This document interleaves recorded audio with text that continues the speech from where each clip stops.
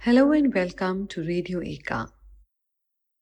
Eka is a yoga and meditation app from India. And through this podcast, we will explore the various dimensions of the body and the mind and delve deeper into understanding the true essence of yoga. The website is www.ekameditation.com. The upcoming series, The Origins of Yoga, is written and narrated by Swami Hamsa Yanananda Saraswati. Hari Om, Hari Om. My name is Swami Hamsa Yanananda Saraswati. The website is www.tantrikaashramtrust.org. And this is a section of satsangs on the introduction for the searching for the essence of yoga. In her article, Capitalism and the Cult of Conformity, the Making of a Yoga Journal Conference, the author Sri Louise in 2014 effectively argues that yoga in the West has been largely co-opted by capitalism.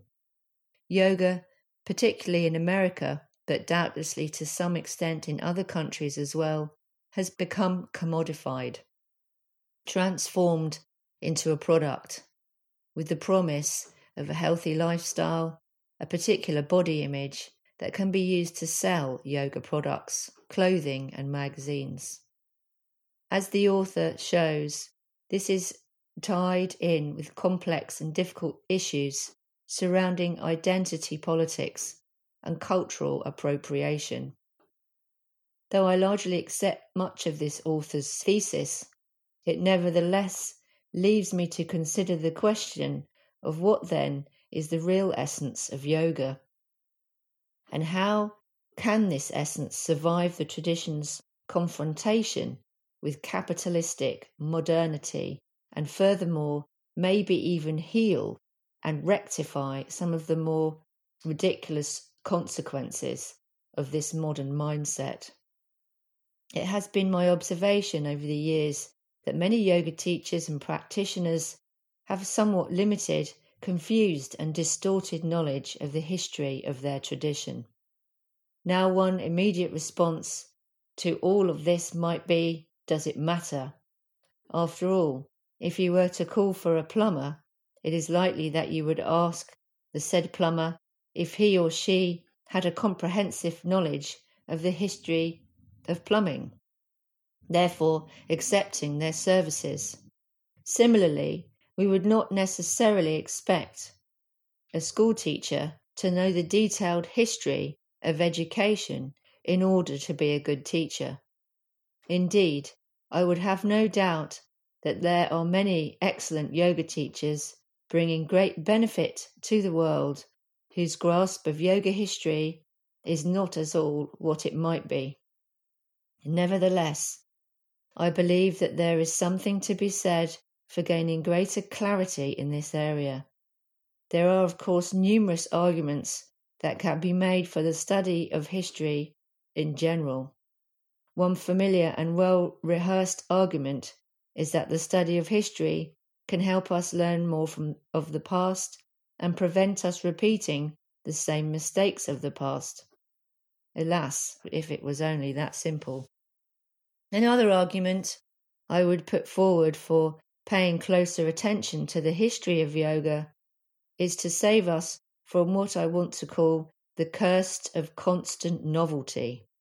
That is, the tendency to continually reinvent the wheel, and in the modern yoga world in particular, the seemingly incessant drive to create new styles and branches of yoga that, quite frankly, often show little or no appreciation, respect or understanding of the yoga tradition or of the deeper meanings of yoga. Now let me qualify this latter statement.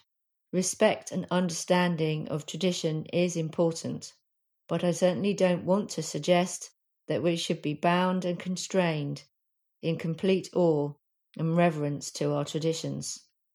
There is also a potentially radical sense of tradition that we might be able to draw from. The philosopher Jacques Derrida once talked about an appeal of tradition that is in no way traditional. That's on earth. What on earth did he mean by this? The common understanding of tradition is that of an inheritance and something to be passed down from generation to generation as a kind of doxa, or body of unquestioned knowledge, that every initiate in the discipline is asked to or expected to accept. However, a radical conception of tradition sees it in a very different light. Here, tradition is something produced through a critical or deconstructive engagement with that inheritance. Doxa is now interrogated, questioned, and made to answer for itself.